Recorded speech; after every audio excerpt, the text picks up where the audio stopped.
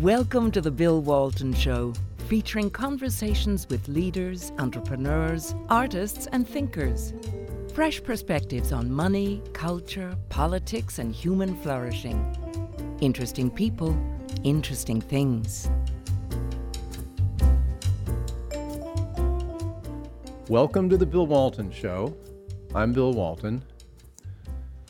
Well, several months ago, I had Matt Schlapp and Justin Danhof on the show to talk about the issue we have in America and the world, really, about woke corporations and how companies and businesses have increasingly moved left, and they're now in lockstep with what appears to be the Democrat agenda. Unfortunately, in the months that have passed, the issues have only gotten worse. We're now seeing the big companies actively involved in critical race theory indoctrination. The vaccine mandates they're really acting as an arm of the Biden administration and enforcing the mandates. And many of the big companies that are doing multinational business are making common cause with the Chinese Communist Party, and that's only growing. The climate change agenda, Justin's going to talk about it. In ECG, environmental social governance, well, that's a very, very mild acronym for something really sinister that we'll be getting into.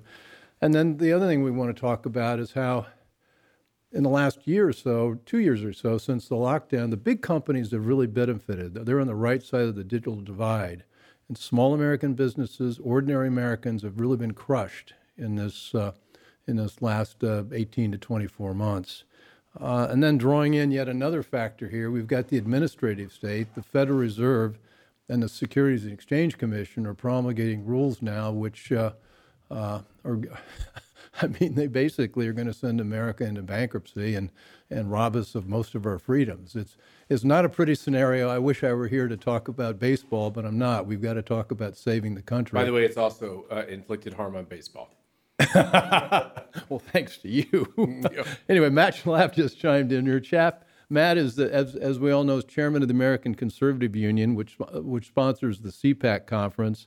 And he founded Cove Strategy, and he's been an advisor to corporations for the last several decades and has a lot of interesting insights into how they think and how they're acting. Justin Danhof is our newly promoted, this is great news, Executive Vice President of the National Center for Public Policy, and Justin's been waging a lonely battle for this creeping socialism on the corporate front, and now is beginning to gather a lot of allies and picking up steam in your fight. So, Justin, let's jump right into what I mentioned: the government with the SEC and the Federal Reserve and what they're trying to do to our corporations. Sure. So, thanks, Bill. I guess the way I would frame it is last time we talked, there was a two-headed Goliath of activist shareholders teamed up with huge passive investment firms on Wall Street to dictate corporate America's actions. Now we have a three-headed Hydra. Okay, we went from a two-headed Goliath to a three-headed Hydra. Why do I say that? Because the Biden administration is singing out of the same songbook as those activist investors, and they're doing it through the agencies. They're doing it through the Securities and Exchange Commission, and they're doing it through the Federal Reserve. How are they doing it through the Federal Reserve? Well, the mandate of the Federal Reserve is a twofold mandate. It's to keep prices stable, which I don't think they're doing a very good job of that right now. If you've been to the gas station or the 7-8% inflation, who's counting? Yeah, I don't like to brag about rich purchases I make, but I just got back from the gas station. So, and to maximize employment, those are their dual mandate. Except Jay Powell has now said climate risk is part of our mandate. Well, how? How did that get written in? It's absolutely not. So what are they going to do? What actions are they taking? Well, right now they are strongly encouraging banks, when they do their stress tests, to include the stress of climate risk. And what's a stress test for those who don't know? Well, it was put in under the terrible Dodd-Frank Act, where banks have to forward look about 8 to 9 quarters how they would perform if there was a financial collapse. So would they be able to withstand a financial problem here in the United States of America? And of course, what does that mean? That means the Biden administration, through the Fed, is trying to dictate bank decision-making when it comes to fossil fuel investments, for example. So it's just like they did under Obama. They're picking winners and losers. They want to promote clean energy, and demote fossil fuels. This is not the job of the Federal Reserve, folks. What's the Securities and Exchange Commission up to? Well, they're up to no good. Gary Gensler is put in at the head of the SEC, was approved by the Senate, and him and especially Commissioner Allison Herron-Lee, they are on a full-blown ESG agenda. That's environment, social, and corporate governance, as you mentioned. And again, when folks hear ESG, their eyes gloss over.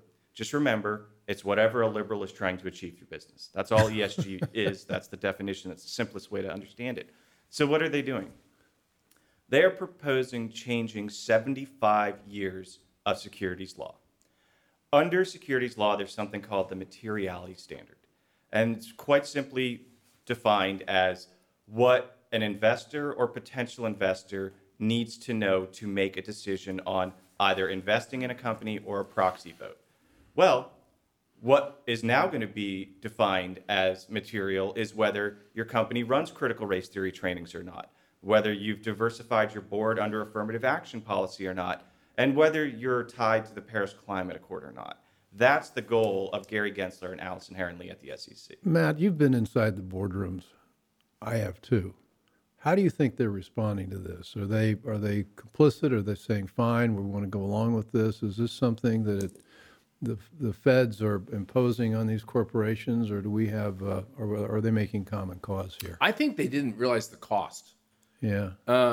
These are practical people who think in probably 5-year stints, right? I got a 5-year period of time to. Well, the average CEO's on the job for about 4.5 or 5 years. Well, there you go, right? It's not just the term of their contract. It's become fashionable to kind of swap CEOs. Maybe the next guy will have a few more tricks to, bump up the stock price. And I can't imagine that they're this un-American and that they care so little about the long-term profits of their company. They'd be so risky. I think they must be surrounded by people who explain that there's all upside to embracing green energy. There's all upside to embracing CRT. And they probably get shown a lot of phony polling about how Americans have really embraced all this. You can see in politics with the election of Barack Obama and others that, this whole idea of transforming America is probably seen as a very positive thing. And what happened along the way, Bill, is that they've really, for lack of a better term, given the middle finger to all of their natural allies, their customers, a lot of their employment base, the Republican Party, which I spend a lot of my time complaining about, but it's the only thing, when you look at this new socialist party on the other side, that a business can view as an ally politically when you're talking about out-of-control regulations and taxes. So I think there's been a huge and massive misplay here of their hand, and I don't think they realize what's going to happen as they face real challenges. The death of George Floyd was a tragedy, right? The real challenge comes into this country when we have racial animosity like we've had in our past, which is what they're trying to foment. What does the CEO do then when you're looking at chaos in all of our streets? Well, I think the CEO probably is looking at his watch thinking, I've only got a year left or something like that. I get to go, I'm going to be in Hawaii in 4.5 years. Yeah, I think that's the problem. We've got a lot of short-term CEOs, people in the C-suites that know they're going to be out of there. They don't have to think long-term. And, one of our favorite presidents was an America First guy. Sometimes I feel like most of these CEOs are America Last guy. And they're not really looking at the impact of what their policies are, what they do in ordinary Americans. They're looking at what what's in the interest of them globally. But how much of this is just cynicism? I mean, the ESG thing, they're all paying lip service to it. It seems like every fund on Wall Street's got an ESG product they're pushing, and everybody feels good about it. But is substantively, when people start thinking about corporations initiating a CRT agenda, what's happening? Well, substantively, if you look at the ESG funds, one of the number one held stocks in almost every single ESG fund is Apple. How green are they in China? Exactly. Right. So a lot of it's a farce. So when Larry Fink at BlackRock sells an ESG fund, again, they're holding Chinese companies in these funds very often. They're holding companies that are, they may divest from some oil and natural gas companies, but that's about it. Otherwise, again, Apple being the number one health fund in most ESG, it just goes to show you what they really are. And the cynical part is he's selling to gullible liberals at an increased margin, the ESG funds. Really, they could just buy an index fund and probably do just as well, right? But he gets to charge more for that. So he's actually being capitalist in that sense, that he's making money off gullible liberals by telling them, if you invest in this fund, you're going to save the world. Apple's not saving the world. Repeating. You buy an index fund, it's got Microsoft, Apple, Alphabet, all the digital divide companies, and then you buy an ESG fund, and they're the same stocks. Right. And yet, if you buy an ESG fund, you get to pay Larry Fink 75 basis points, and an index fund, it's what, 25 basis points? That's exactly right. And on $10 trillion, that really adds up. Yeah, I mean, look, ESG is just the most current iteration of, what SRI used to be and others. And again, it's just these feel-good funds that are being sold, again, to folks on the left who think that they're saving mankind by giving Larry Fink more of their money. Larry Fink, I think we established this. He's the CEO of BlackRock. Yeah, BlackRock, the largest passive asset manager in the world. And I think that his role in all of this can't be overstated, frankly. So we talked a little bit about this last time, but we really ought to explore it more. BlackRock is the reason in May that there was 3 liberal climate change dissidents put on ExxonMobil's board. Okay, how did we get to this point? Well, for the longest time, They were not only dissidents, they didn't think they should be in the fossil fuel business. their whole goal is to mothball the company. Yeah. This is their stated purpose of being on the board, is to put the company out of business. How did we get here? Again, talk about anti-American. What happened was in 2018, Larry Fink came out with a statement that said, look, for the longest time, it was industry practice that we don't vote the shares, right? We have millions of different investors. We don't vote on our corporate proxies because that would be sort of presumptuous to assume we know what the millions of disparate investors want. But presumptuous is exactly what he decided to do that year. And so he started voting on all of these proxies for all of his shareholders and all of his investors. So think about that. He took that on himself. He changed the entire paradigm of the large passive asset managers, and then State Street and Vanguard followed suit because Wall Street's such a follow-the-leader game, right? And so now we have, again, 62% of the vote this year at a Chevron shareholder meeting said they needed to decrease their Scope 3 emissions. Scope 3 emissions are in everything, folks. What's the scope? does. This is the Bill Walton Show. I'm here with Justin Danhof and Matt Schlapp, and I'm about to learn what a Scope 3 emission is. What is a Scope 3 emission? Well, it's the carbon emissions, granularized down, essentially, is all that is. But that means it's in everything that Chevron puts out. And so that vote's not real. That vote's rigged, and it's corrupt, and Larry Fink had a lot to do with that. And this is just going to get worse by the year, again, because the SEC has now changed. Just a couple of weeks ago, they came out with a guidance for this upcoming shareholder season. And I almost don't even want to give it away in case there's a liberal group that didn't see it, but they all, I'm sure, did. They're probably not watching this show. That's right. That's a good point. You're among friends here. That shareholder proposals don't have to have anything to do with the company anymore.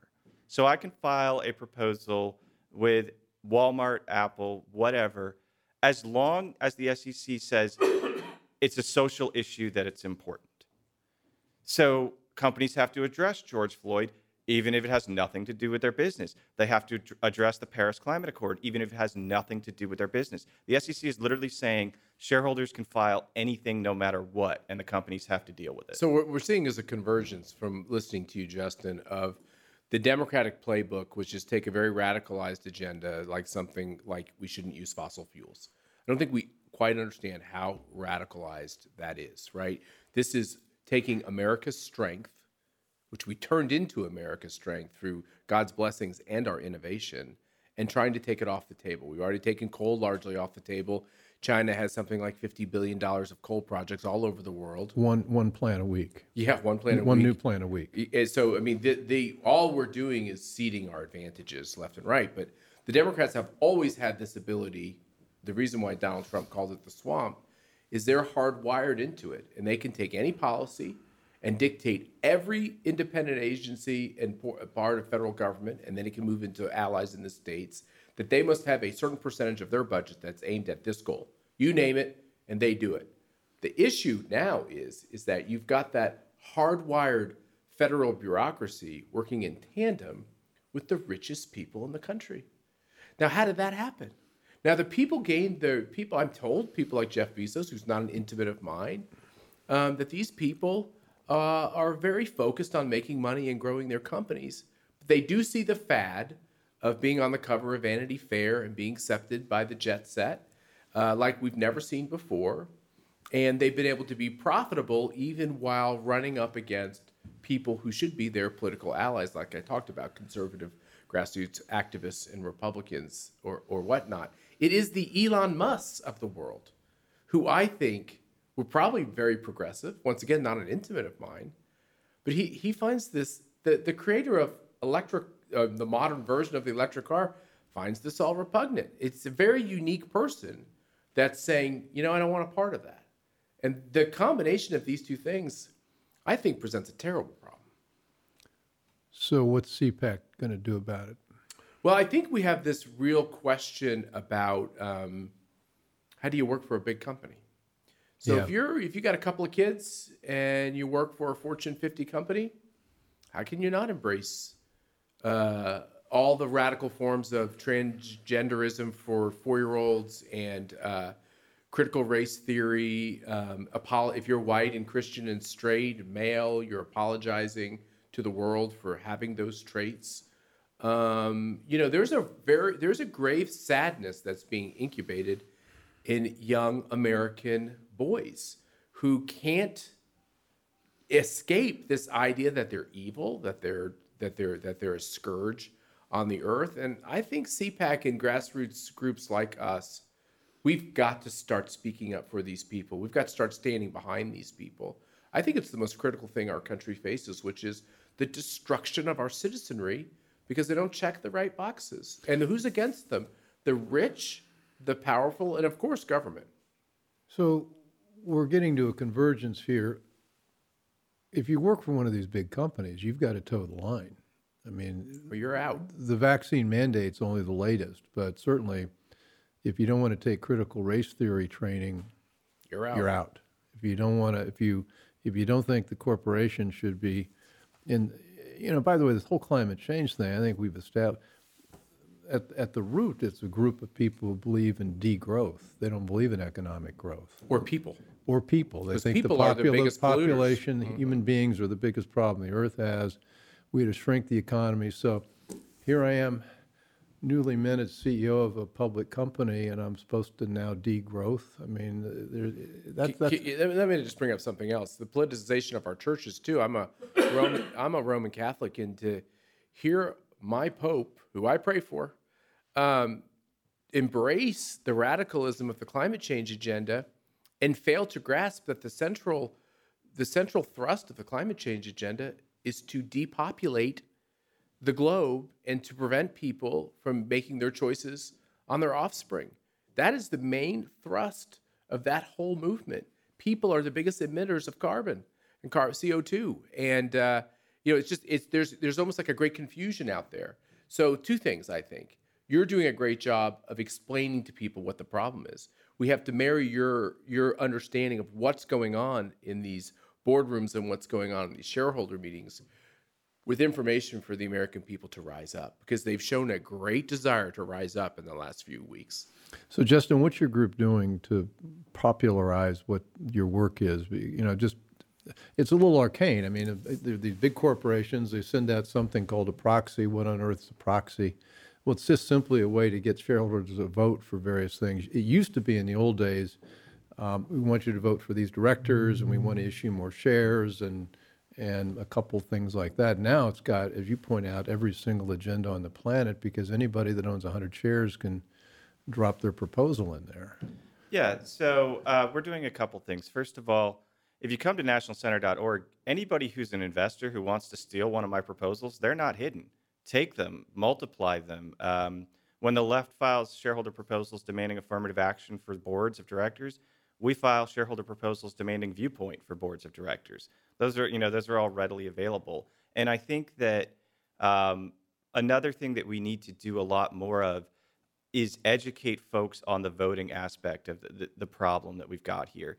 And we've done two things. We have the first ever voter guide for conservative investors. It's called the Investor Value Voter Guide. It's free. Anybody can come to our website, download it, and it shows you. And do you work with Kevin Freeman on this too? Kevin's promoted it absolutely on through Economic War Room. He's been a great ally in promoting it. But it's the first ever voter guide. We put it out every spring. Again, it's free. It's easy to use. We know everyone's very busy, but these resolutions are truly corrupting our culture on everything. CRT didn't just spring up in business by happenstance. It started with resolutions. Folks, always ask, why is a shareholder resolution important? As you said, it's arcane.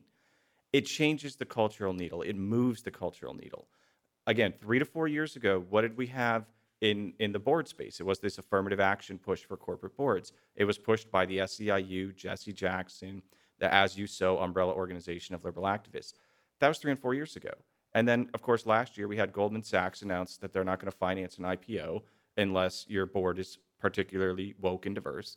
And NASDAQ did the same thing. They said they're going to kick any company off their exchange that doesn't have a diverse board. So in 3 to 4 years, we have the agent of change in business going from Jesse Jackson to Goldman Sachs. That's why these are so important, and that's why we put out a free guide to help conservatives push back. I guess I'm too grizzled on Wall Street because the Goldman Sachs made the announcement knowing fully well that all these corporations already had done that. So Matt, we talked about something, an employee of these big companies. How do you stand up to them? I mean, you guys I'm involved as a board member at CPAC. We're talking about a First Amendment fund to help people protect themselves when they're fighting the government or fighting a big corporation. What's that about? Well, when we talked with Justin half a year ago, the new phenomenon was the realization that these corporations were essentially cutting the umbilical cord to the grassroots activists that support 85% of the for-profit nature of their enterprises. And over this period of time, what do you mean cutting the umbilical cord? Think about it. They're just not going to care whether who out there stands up politically for lower taxes and for reasonable legislation or regulation and for constitutionalist judges. It's your conservative activists. They're the ones who stand up and do all the hard work. The corporate people act like they have these brilliant PR campaigns, which are really hollow and tinny. It's really these activists that make sure that the right people get elected. Well, these people in the corporate boardrooms have become so haughty that they've separated. They don't want anything to do with these domestic terrorists, these insurrectionists, these scummy people in big, tall red hats. And they think they can get it all done by hiring these PR firms, et cetera. And what we've seen is since that phenomenon is this idea that almost anybody who's espousing American traditional values and ideas is being destroyed unless they have the luxury of having independent means and they don't have to travel anywhere and they don't have any kids that need to do anything. If you're in that category, you can have your views and you're roughly left alone. But if you have to travel, we're days away, weeks away from them saying not only you have to have a vaccine, but you're going to have a booster, which they're talking about as we speak. If your kids are doing anything, they're suffering terrible persecution for having their values. And I think the Virginia political situation really brought it home to all of us. I have had the luxury to not put my kids in public schools, and I've seen what the public schools are doing in my neighborhood, and I don't like it. And I don't want my kids learning that. And I don't like the idea that they're taking out the advanced science and math classes because apparently that's racist because the Asians are doing too well or whatever theory of the day that's carrying the day. And so I have the luxury of putting my kids in Catholic school, but guess what? I'm still paying for those public schools. It's my money. Well, the new definition of people of color is people of color minus Asians. Yes, exactly. That's the Harvard. So we saw this in Virginia. You see that, the only good thing that came out of Chinese corona is that kids were home and parents started listening to history class. And it wasn't about history.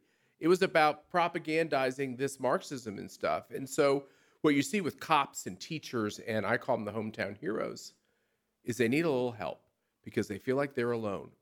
And so we've started this fund, the First Amendment Fund, and we've already got 7 figures in the fund, which has happened very rapidly, to try to stand up for these folks who are trying to just live their life.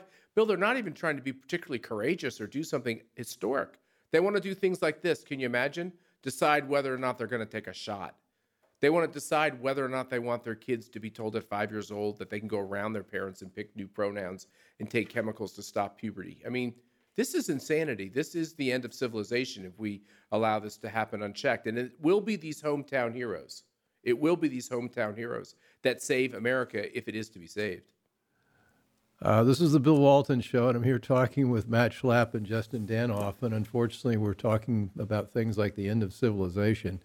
But it does feel like it. It does feel like it. It feels like you're being told, if you're an employee, you got to do this, that, or the other, or if you're a parent with a kid in a school that you're paying for, a public school, you're not allowed to weigh in. Mark Meckler was on. He ran Parler, and Parler got Amazon pulled the plug, and they had no ability to fight back. People said, "Well, why don't you sue Amazon?" Do you know what Amazon spends a year on legal fees? Sure. I'll help. $1 billion. So there you are. Even you're some smaller company or individual. You're up against these, not just the government with unlimited resources, but these corporations have them as well. Matt, how much money are we going to raise in this fund, and can we go out and help protect people, or if somebody has a cause, do you think we'll be able to take it up and get an army of lawyers, hopefully pro bono, to help people fight for their liberty? I want to do a free advertisement for your efforts. I think if you had a lot more resources, I think you could do even more great work. I think the big problem with the conservative movement, which is not the conservative movement, Bill, as you and I always say, it's the American movement for Americans who love America. That's what this is about. We have the capital going to the wrong places. And there's a market. We're going to go dip our toe in that market and see what the appetite is for investors. So far, the appetite's very good. We're just getting started. And look, I think it's like a great journey starts with a step. And what I'm hearing from people is that they feel like they're in not only a digital gulag, where if they say anything out of bounds, they're dead, they're kicked out. They feel like they're professionally, the whole idea of the ladder of success is over for them if they take 1 foot out of line. And I think we have to crush this movement that's happened in these corporate boardrooms. This has to, I'm going to use a little bit of profanity, it has to butt hurt here a little bit.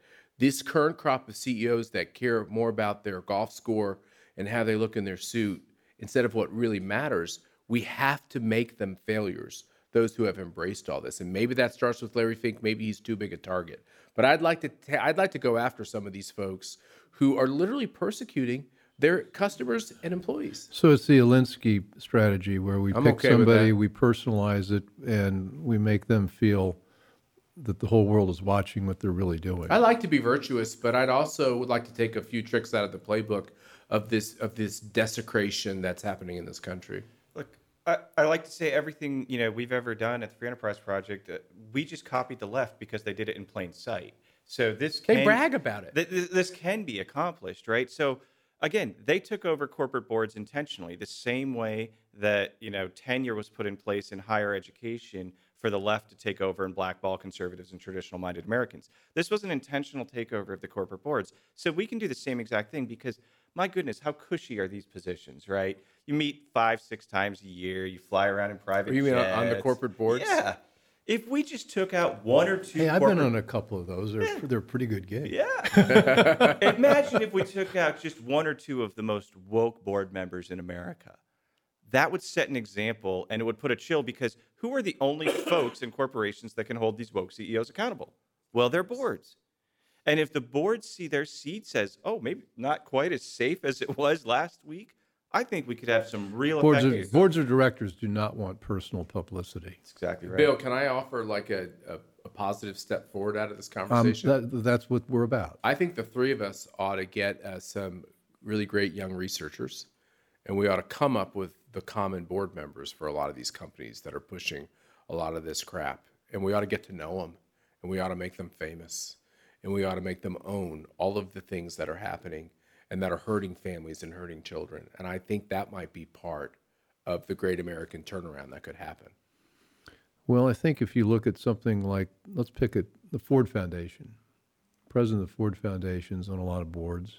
Ford Foundation, Henry Ford would lose his mind with what they're doing. I mean, that somebody like that, and then what do? We go and we start launching a proxy contest saying we don't think this person should be a director because she's pushing things against our interest. Well, let's name him. Let's name names. It's Darren Walker. And again, if we want to talk about, we were talking earlier, what did CEOs do when Black Lives Matter came about? Well, who funds Black Lives Matter? The Ford Foundation. And all these CEOs. And all these corporations. all these corporations did in the summer of 2020. And if I could just say one thing on that. They funded an organization through Act Blue, right, and other places, which is the Democrat conduit for money on the left and to the Democratic Party. And what was the result? A lot of dead Americans in our streets. If conservatives had been responsible for that much murder and that much crime and that much destruction of property, you think somebody would have gotten sued? We need to use these tricks. Yeah, think about it.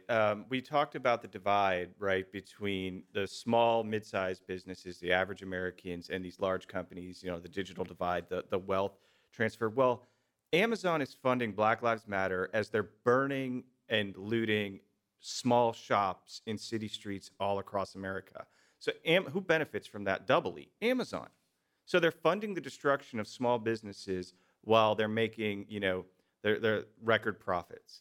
Think about the cynicism of that. Are we a minority report here, though? The thing I worry is that things that I thought would be astonishing, like CRT indoctrination, surprising number of people, if you poll them, they think it's just fine. We ought to be learning about Black heritage, even though we know it's a lie. I mean, how do we get the word out how bad this really is? Look, I would just like to say we've had the death of many things in our society, the death of media, the death of knowing where you can go to get news, the death of leadership, the death of institutions that we used to rely on that have let us down as they go woke and they go left and they go soft. I also think when it comes to these questions of polling, Bill, how are you going to answer a pollster? They got your number because they called you. How are you going to answer a pollster about questions of race and gender? Forget the polls. But the secondary thing is this, which is even if you're not fearful of your standing, this idea of being decent to people and tolerant is American. And I think with a lot of polls on questions about these big woke questions, the immediate response of an average American is, I can live besides that person. I'm okay with that. They make their choices. I don't agree with them. I'm going to make my choices as long as they respect me. But of course, that's broken.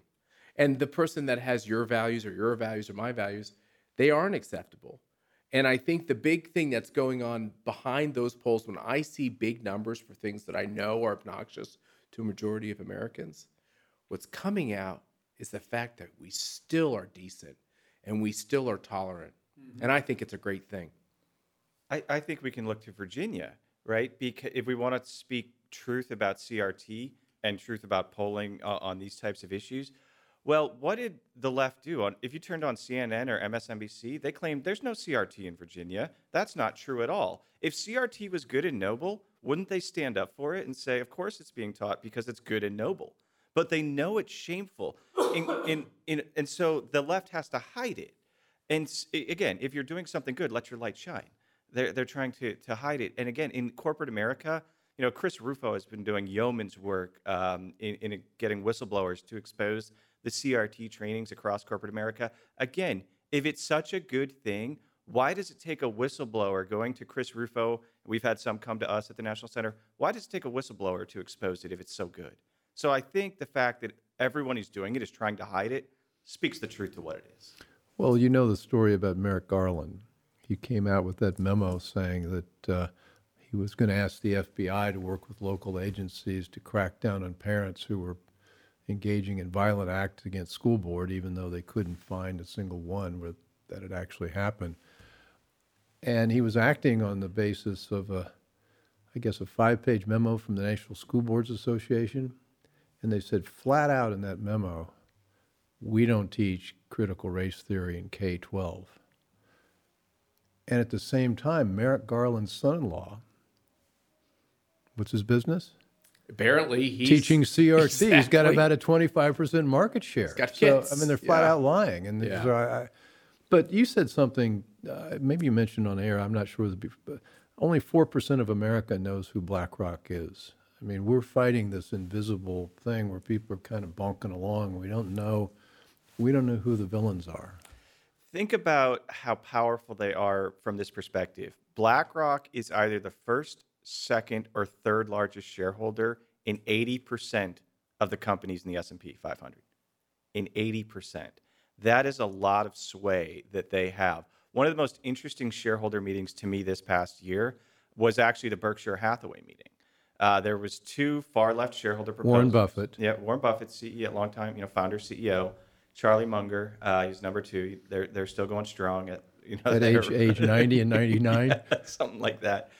But what happened was interesting. There was a moment of courage out of a business, and Buffett stood up against two proposals that folks like BlackRock and Larry Fink were supporting. One was on auditing their entire operation for racial justice, whatever that even meant. It was ill-defined. And the other one was an environmental audit of their entire chain and supply chain. And Buffett said no.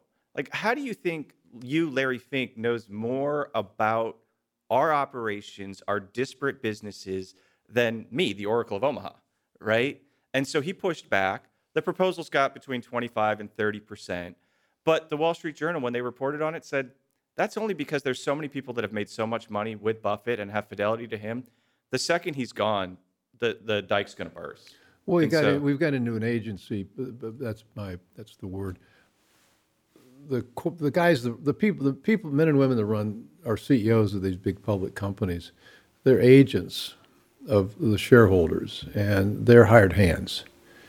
And with Warren Buffett, he owns 40% of the company, and so he's not an agent; he is the owner. So he's acting like an owner, and which is terrific. But then when he goes, we're going to have some person in there who's got a job that's looking at his watch and saying, "Well, I got 4 or 5 years, and so why shouldn't I cave into this?" This is the Bill Walton Show, and we're just filled with lines of action here. We've got proxy contests, and we've got a lawsuit fund. Anyway, I want to continue. become the host for a minute, and I have a question to the non-woke CEO, former CEO Bill Walton. You talked about this staggering statistic of 80% of the S&P companies having as one of their top three. BlackRock, BlackRock, investors top being three. BlackRock. Have we created ourselves our own kind of little franchise and picking winners and losers with the tax treatment of private equity? Should the Republican Party think of changing that now that private equity has become so woke and equalizing the playing field? And that comes to the regulatory structure. Sarbanes and Oxley, one of those guys was a really prominent Republican. That was a bipartisan bill to really make it tougher for publicly held companies to navigate and benefiting private capital. Have we created our own monster here? Yes, the tax code is one of the worst places. I won't say it the worst place. The tax code is where people go to get things done when they can't get a bill passed, and you put everything in there in the tax code. And one of the big problems with the tax code is we allow deduction on interest we pay, which creates an incentive to borrow a lot of money. So the tax code incentivizes debt.